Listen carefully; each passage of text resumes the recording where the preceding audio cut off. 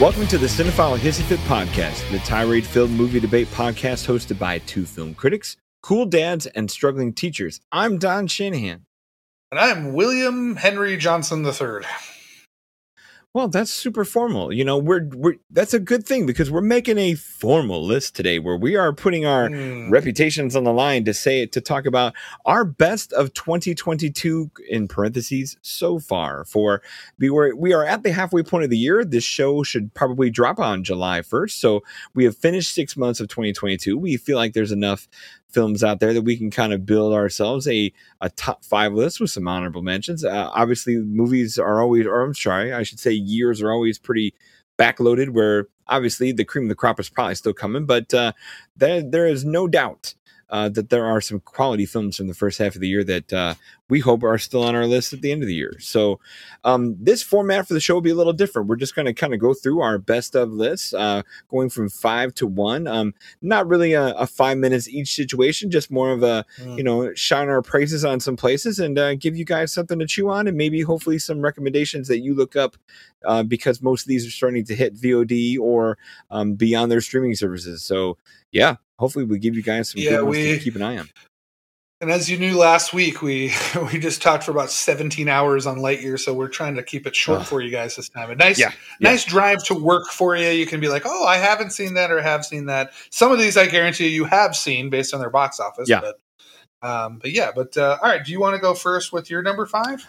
I can go first. My first one for me is probably one of those you haven't heard of. It's a little tiny indie. It's only like 81 minutes long, but it's called Marvelous and the Black Hole. And it's available for paid rental on Amazon, Google Play, Apple TV, where it's like a $4 VOD rental.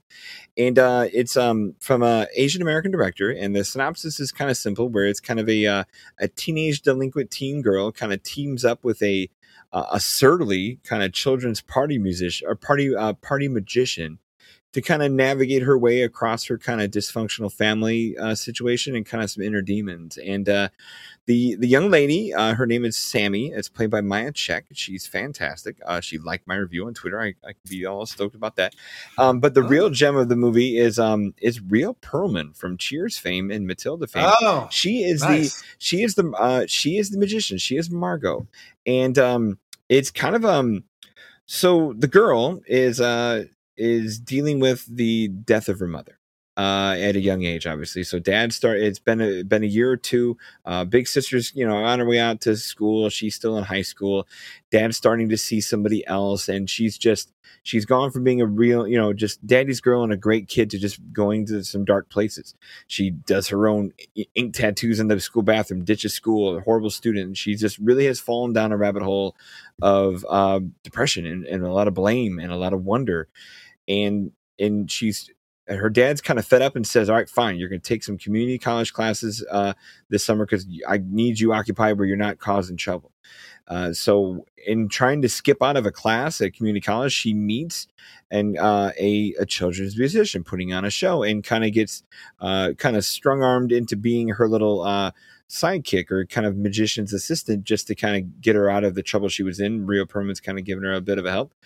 And the two hit it off and become, obviously cross-generational friends. And the movie does a really good job as a dramedy to kind of present just some healing and then a little bit of magic along the way, obviously, where Rhea Perlman kind of has like this whole act.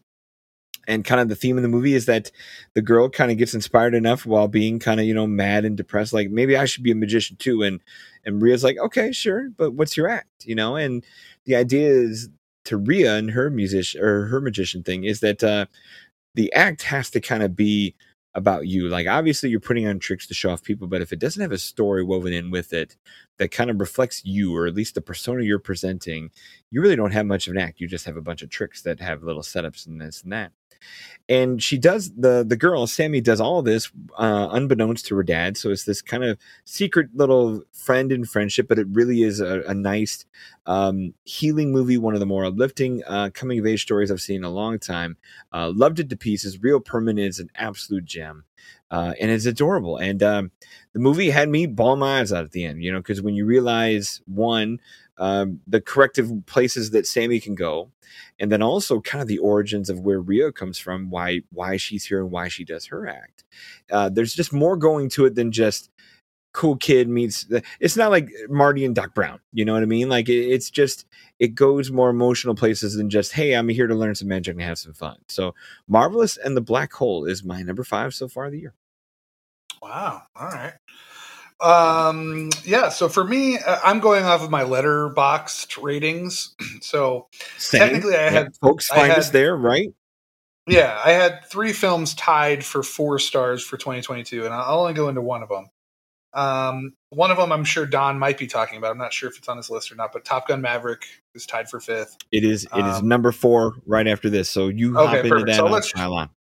No, I'll let you talk about that. The other 2 that were tied were Jackass Forever and another movie that just hit Netflix. This is the one I'll talk about. Another one tied for 5th here is Hustle with Adam Sandler. I think we need to get off the train of, when Adam Sandler would do like a PTA film or something like a Spanglish or something, we would be like, oh, wow, he can actually act.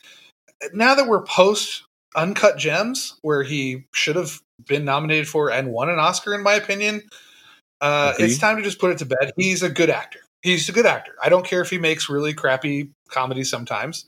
He's a good actor. And Hustle is another one of these movies like Uncut Gems that is run by him.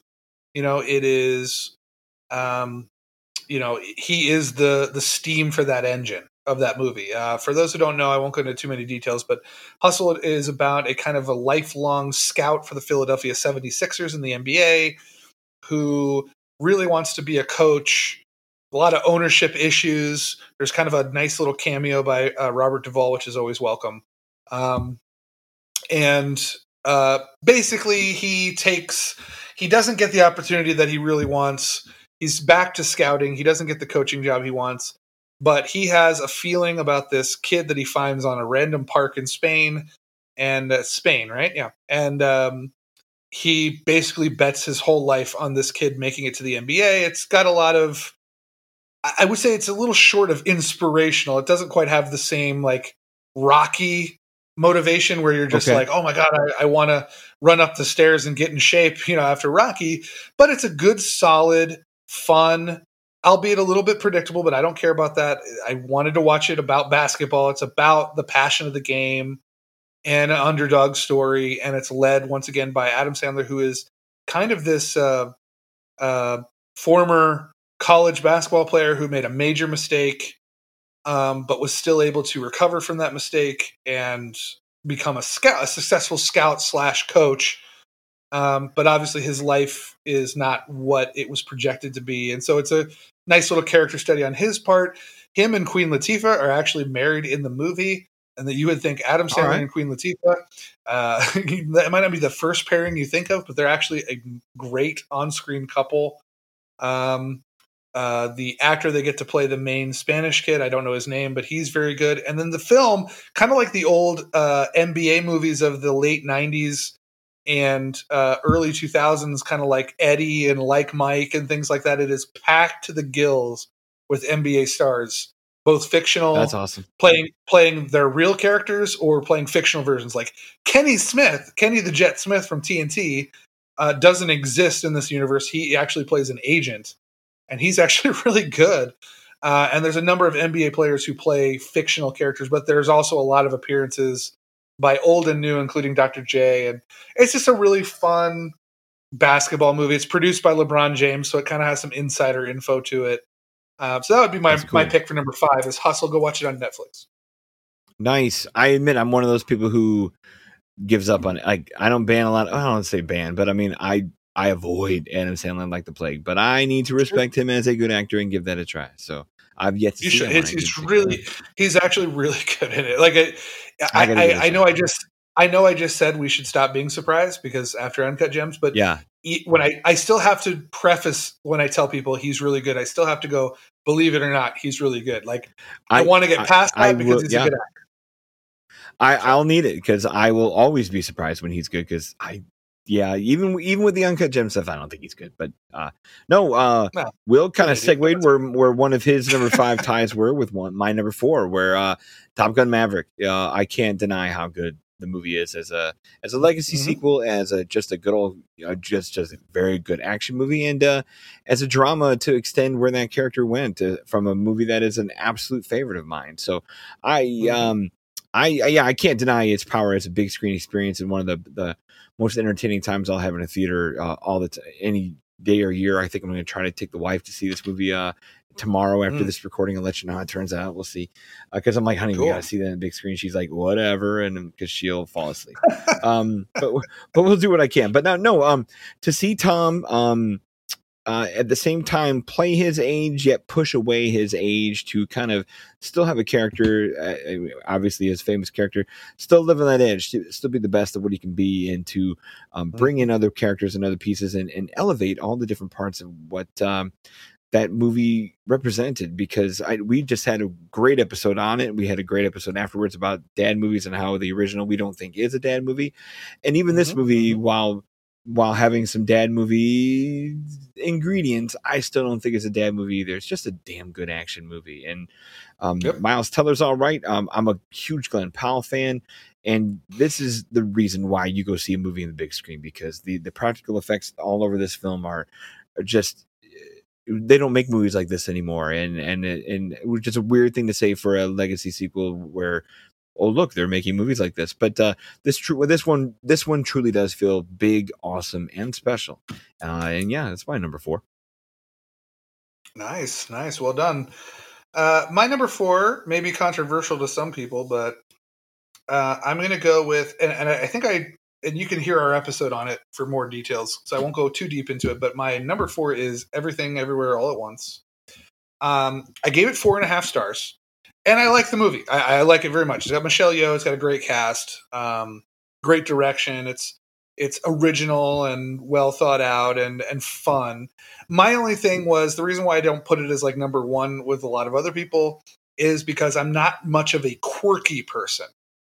I'm not into quirkiness. Fair criticism. Yep. So the film is good despite that, but there's a lot of stuff in it where I kind of go, I don't know. I don't just do say well. It. It's the butt plugs. It's the butt. No. That was funny. I love that. I kind of had a feeling that was going to happen when you see those trophies on Jamie Lee Curtis' desk. I was like, they're going to find a way to use that, aren't they? But no, I like certain things that have quirkiness. Like, I'm not a Tim Burton guy. I'm not a Terry Gilliam guy. Stuff that's like overtly quirky. So that's my only criticism of the film, and I go into that in our review. But it is still ambitious and wonderful and wonderfully acted, and very imaginative and fun, and definitely a different take on the multiverse, which is becoming actually 3 of the films on my list technically deal with the multiverse. So it's becoming a common theme now, and they find a very refreshing way to do it. So I'm going to give that as number 4. It is indeed the fad of the moment, and I'm ready for that moment to end. There's been too many at this point now. So my number 3, I just watched it this past week. I've only written 3. Well, I haven't written one of these because I've just ran out of time, but I've only ranked 3 2022 movies with 5 stars. This is the third of 3. It's Good Luck to You, Leo Grande, playing right now on Hulu. Just came out this past weekend here. Emma Thompson, my gosh, she just the easy adjectives to put here that everyone's using because they're just the low-hanging fruit of adjectives that our critics drop phrases, but brave and soul-bearing and all the things you hear 1,000 fucking times. But no, for me, she's a special talent because she can write herself in a convincing way where when you meet Emma Thompson or you see her in interviews, like, she is on point. She is poised. She knows what she's doing. She's very smart. She's extremely creative. She's talented. But for her to turn on the character of having the dither and the blather of being a very nervous person or a very neurotic person, or for her to play a personality type, she just does that 110%. No matter the character she plays, if it's Nanny McPhee, if it's a Harry Potter character, if it's a romantic lead, a romantic villain, it doesn't matter. She goes for it, and she is like Cruella, for example, a year ago. Like there's never a misstep in characterization choices that she makes, from her body language to her line deliveries to just her screen presence when she's not even talking. So to put her in a small setting movie of just her and another person, sharing a hotel room, because this is a male escort, and she is in her 60s as a widower, being like, you know what, I've never had an orgasm, I've never had great sex, I'm going to pay for it because I want to know what that's like. And that normally is a deal breaker for a whole lot of prudes in the world that are probably look at that movie and go, oh no, how could you ever, Emma, how could you ever, or I can't believe they're going to have nudity and R-rated this and R-rated that. And you know what, prudes, yep, go watch something else. But for the rest of us who understand that coming with age has issues of confidence and issues of image and body image and self-image, for Emma Thompson to go there with her stature and with her talent, and to share a movie that is this enchanting. You would never, most enchanting sex worker movie since Pretty Woman, if we're going to be the critic tropes person to say. Sure. I'm not one of those people that does that, but here we go. But across from her, Darren McCormack is indeed absolutely charming as a sex worker and escort, who at the same time she asks all the wrong questions of nervousness and nerves and what if and what this, he will without a beat go toe-to-toe with Emma Thompson and ask all the right questions. And it's a fantastic dynamic, easy movie at an hour and a half, where go find it on Hulu. If you like Emma Thompson, you will respect her 1,000 times more after this movie. So she wrote the movie? She wrote it? I'm trying to a young stand-up comedian wrote it, and a second-time feature female director directed it. She kind of put herself in their hands. She had normally, you're right, she's a Academy Award-winning screenwriter, but she just came in to act this one. Yeah, she is one of those one of two actresses I think of that found a way to get a second life after they were married to someone that was equally or more famous than them, and actually superseded their career in terms of accolades. The other one's Nicole Kidman. Now, obviously, Emma Thompson had a very high-profile marriage to Kenneth Branagh, but I mean, I know Kenneth Branagh just won an Oscar, but Emma's got two of them: writing, acting. She's she's all over the place. She's in big budget movies. She's in Harry Potter. She's in Cruella, but she's also doing small indie films, writing her own things like Last Christmas. So she's a powerhouse. She's really great. And then Nicole Kidman's the other one, who obviously was married to Tom Cruise. That's right. And had a whole new birth of a career after that. But I'm excited to see that one. Yeah, give it a shot. I'm excited to see that one. All right, well, you don't strike me as a prude, so it's going to work. I am not a prude at all. No. Okay, so to quote Dennis Hopper and or Jay of Jay and Silent Bob, I'll fuck anything that moves. Anyways, Doctor Strange and the Multiverse of Madness is my number 3. Doctor Strange and the Multiverse of Madness is my number 3. I am the Marvel shill, and that's fine. However, this one, it hits different for me for a multitude of reasons. Even though the first 20 minutes I think is a little clunky, and I think that a lot of Marvel properties lately have been over-reliant on CGI. And there are definitely moments in this film where it's kind of like a little CGI overload, even for me. What really gets me on this movie is that it is one of my all-time favorite directors coming back after almost a decade and making a film that is purely him. In this case, I'm talking about Sam Raimi. A lot of people out there have been criticizing Marvel by saying that it saps the creativity of the directors, which I find false for the most part. Sure, there are moments where there's some studio dictated storytelling dictates that they have to follow and maybe don't get to do exactly what they want to do. But I think plenty of MCU directors have a distinctive style that they've been able to show, such as the Russo brothers and Taika Waititi and even Kenneth Branagh in the original Thor and many others. But this is definitely, if Marvel is holding some of these directors back in some way, This was Marvel saying, just be you, Sam Raimi. You gave us 3 mega huge Spider-Man movies in the past. Go make your movie. And Doctor Strange in the Multiverse of Madness, even though it does have some storytelling problems, is a fantastic Sam Raimi movie. And the fact that it's Sam Raimi in the Marvel sandbox again fills me with delight. Very few movies this year I have turned to people in the audience. In one case, it was somebody I know, and in another case, it was somebody I don't know. I was like, this movie fucking rules, because by the end of that movie, you get a zombie Doctor Strange who is floating on a cape of dead demon souls that have voices that go, I could not be happier. So Doctor Strange Multiverse of Madness is my number 3. All right. We have had a full show where I disagree with that, but that's okay. Sure. I get it. No, as a Raimi as a Raimi mark for you, no surprise that that's your wheelhouse. Speaking of wheelhouses that are mine or not mine, or ones that are normally my thing or not my thing, I'm not a Robert Eggers guy. Like, I'm not a horror guy. So the Witch is not something I haven't seen. I tried The Lighthouse out. I was bored to pieces. Where, like, as strange as it is as a non-horror guy, I don't think that movie was fucked up enough to have me go, whoa. Like, are we just gonna masturbate over mermaids? That's it. That's all we're gonna do, and then we yell at each other for 2 hours. Not enough. Doesn't? But I know, right?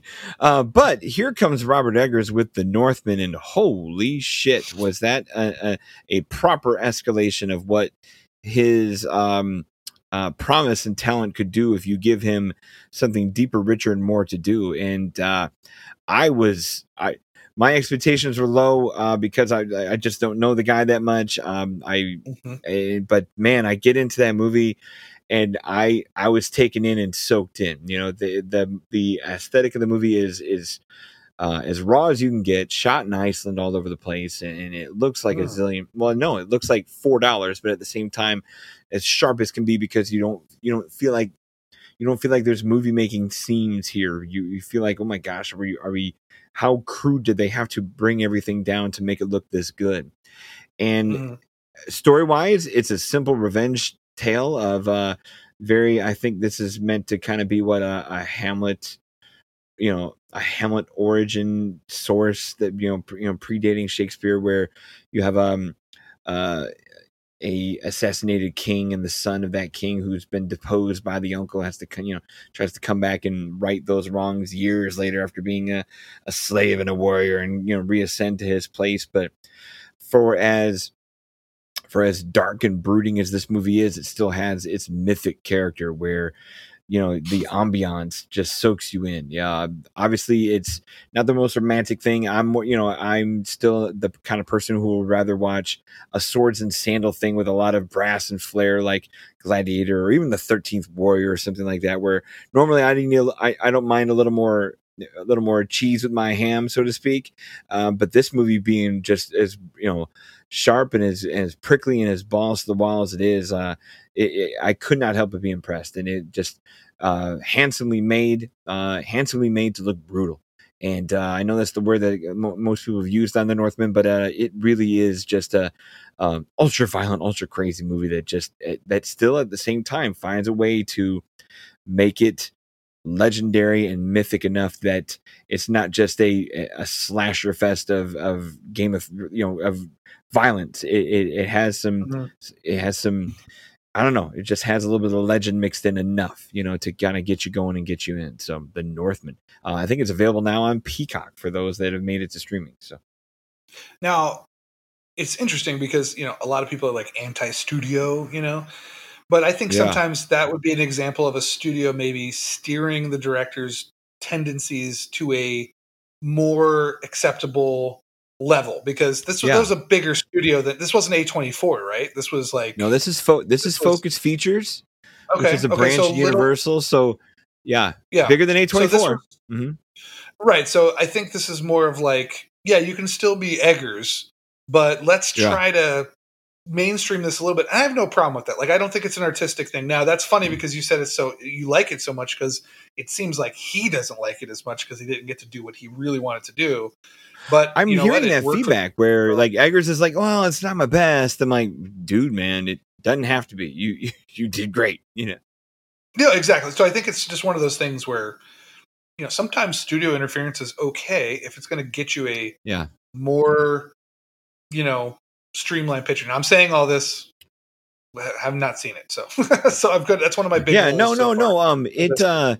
No, I think the A24 version of this movie is unfortunately quieter, duller, and longer. So yeah, I mean, this movie's playing long enough, but I mean, no, getting a little more blood in the body here and a little bit more color into the picture is that a studio would do to be like, hey, what if we did this and then did this? I think it does help for sure. So yeah, good argument there for sure. Yeah, please do. Put it on the list. Was that your number 2? That was my number 2. Where do you got it? Okay, cool. I'm on number 2. Do go first. So you should be on 2. Yeah, I don't want to talk about it anymore. We've done enough talking about it. Number 2 is Lightyear. Go see it. I love it. That's it. Yeah, no, I right there with you. On my list, it's number 10. Where I can't argue, it's a 4-star movie. Adventurous, amazing, and fun. And don't believe the haters. Go see it. It's a blast. And you know what? Find your 8-year-old core self and just have fun in that world for a while. That's all you got to do with that one. Yeah, we're speaking. My number 1 specifically here. Yeah, extremely specifically.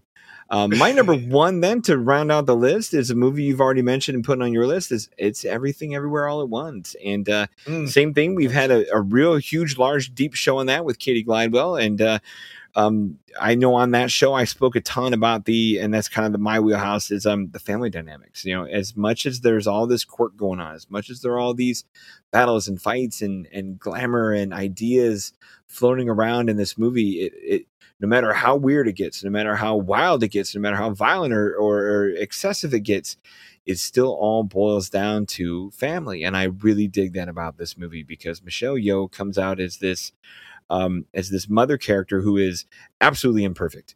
It's a screw up. It's the worst. We learn it's the worst version of herself across this multiverse of all the versions of her.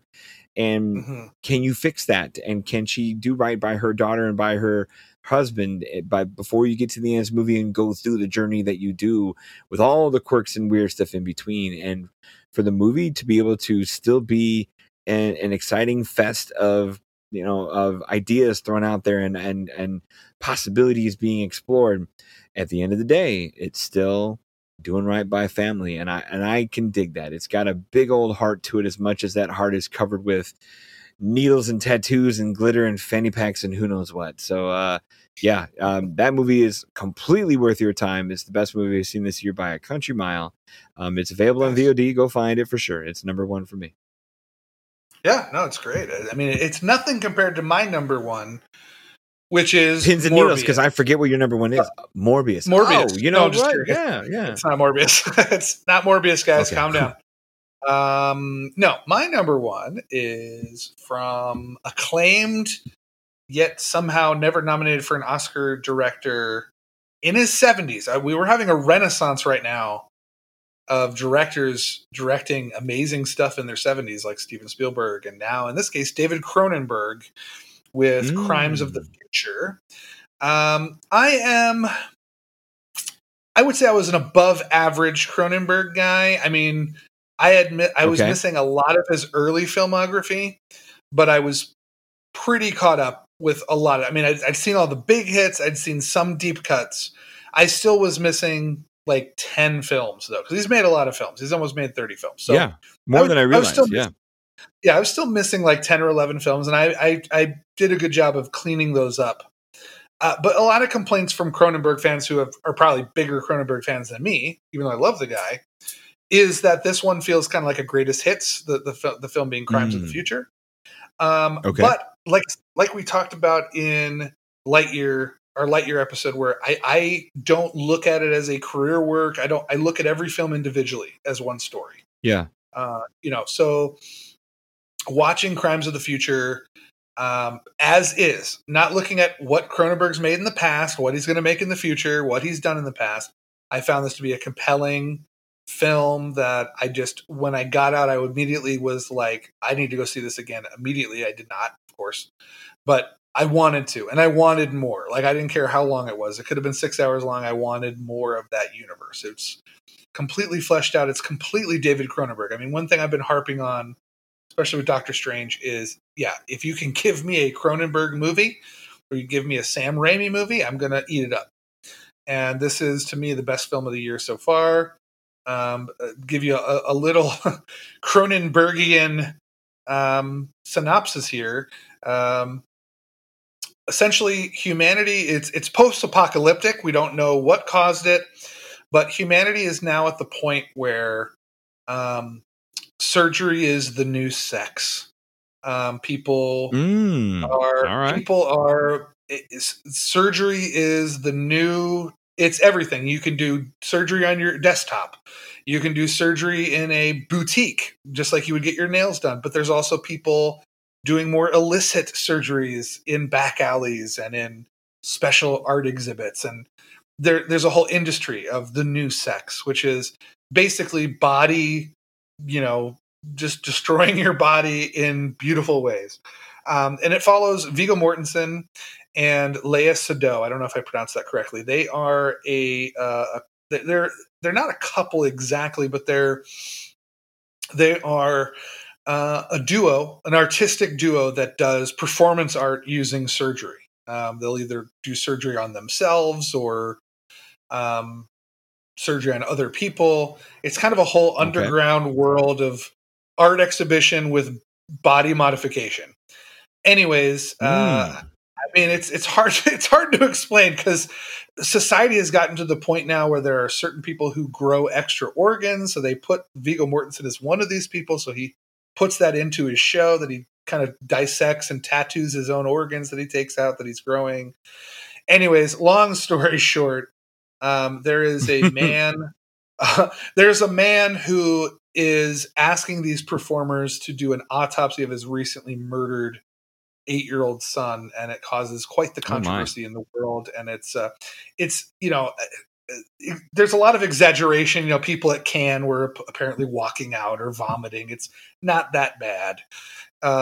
Is it have weird body shit like in a lot of Cronenberg films, like The Fly and stuff like that? Of course, scanners, all this stuff. It has weird shit in it, but it never feels, as a future guest of the show, Ben Robertson was putting it, it's less provocative. It's less like, I think he said it was more provocative than like trying to gross you out.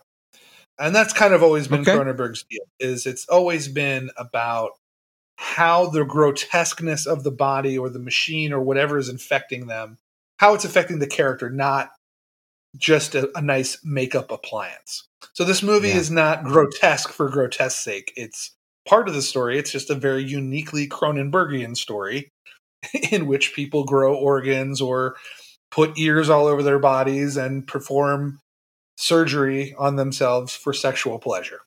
So I don't know if I've sold anybody on this one, but Crimes of the Future. Okay. If you didn't sell it, a future episode will, because we'll have the Robertsons on here soon to talk about that. So, So Crimes of the Future Crimes of the Future is my 1 5-star film so far of the year. Everything else I gave you was 4.5 or 4 today for me. Okay. Any honorable mentions just outside the top 5? Looking through stuff, I mean, two of them I kind of already said. Top Gun and Jackass Forever were tied for my 5th spot. I would go with, I mean, there's a couple of things here I have at 3.5 stars. The Batman obviously is a very visual film. It has some storytelling issues and some character issues, but overall a very enjoyable film, which is totally fine. It doesn't have to be the greatest thing ever made. It's 3.5 stars for me. Turning Red, I have it 3.5 stars. And I may be one of the rare ones out there, but I gave the new Texas Chainsaw Massacre, which in the tradition of the legacy sequels a la Halloween with Jamie Lee Curtis, which erases like 8 films or something, this is a direct sequel to the original film. To me, the Texas Chainsaw Massacre, the first film and part 2 are by Tobe Hooper, are perfect films.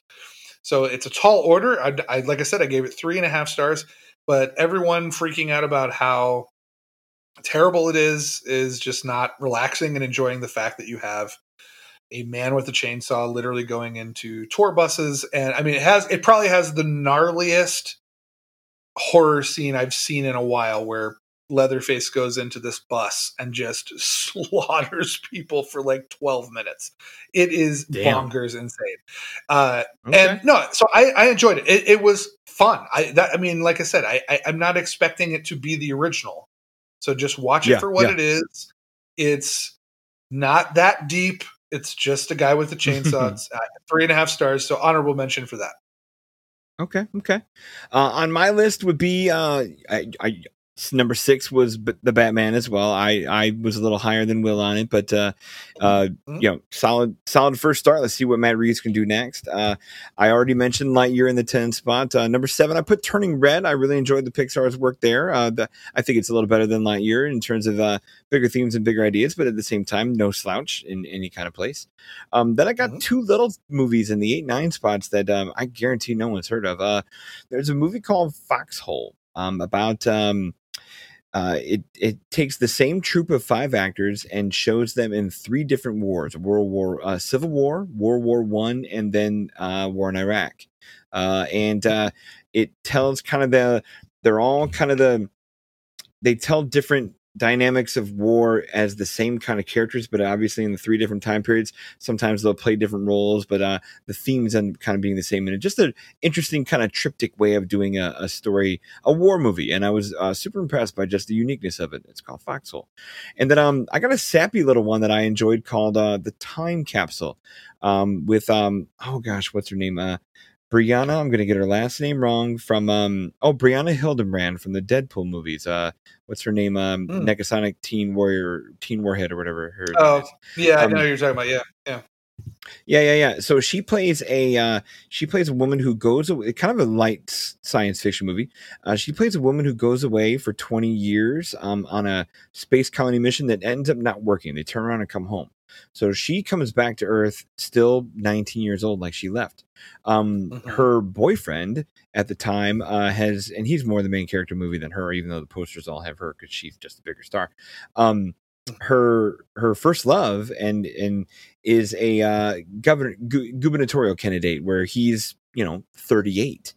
And he's just stunned by the fact of seeing her again, where she hasn't aged a day. He's aged 20 years. They're in different places in different lives, but he's still kind of that, or she is still kind of that girl who got away, and that idea of like, could it work, or could they be together again? How can they figure this age gap out? And light little sci-fi, light little romance. I dug it, but that's kind of my sappy stuff that I like. But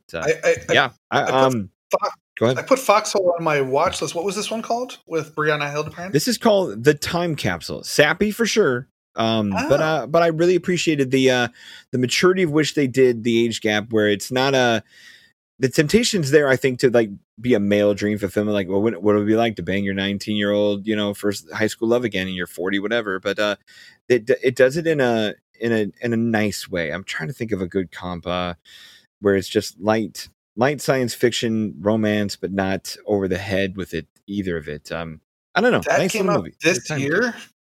Yeah. I reviewed it. In April. It may have come out like in festival runs last year, or it had COVID delays, but it finally hit theaters and VOD this past April, I want to say. Because I was looking at the letterbox for that actress, because I couldn't remember her name, and I found it, Brianna Hildebrand. And like, this is like the last one, like, as you guys know how Letterboxd very works, little like, scene. This is the last one on the list, and it looks like a VHS cover from like 1998. And I was like, it does look bad. It's bad. The look of it all. It's kind of like a small studio, and obviously not big effects or anything that's going to go that far, because they just don't have the budget for it. But nice, nice romantic story. Mitch, old and young, and not bad. Nice. Well, I got that on my watch list for sure. Foxhole, I'm definitely going to check out though soon, for sure. Yeah, Foxhole's pretty cool. I like anthology stories. Well, but no, I can't wait to see how many of these that we say now make it to the top 10 at the end of the year. Yeah, we shall see. You want to wrap this puppy up? We good? Yes, sir. Okay. All right, everybody. Thanks for listening. I appreciate it. Follow us on Twitter at CinephileFit and on Facebook at Cinephile Hissy Fit Podcast. Also find us both on Letterboxd. Thank you so much for your captive audience and social media participation. Cinephile Hissy Fit is a 25YL media podcast brought to you by RuminationsRadioNetwork.com. Please visit, rate, review, and subscribe. We are also on Rotten Tomatoes, Banana Meter, and are charter members of the new Independent Film Critics of America group. If you enjoyed this show, Ruminations Radio Network has more where that came from, with wonderful programs and interesting hosts. Our show and others are available on iTunes, Spotify, and anywhere you find your favorite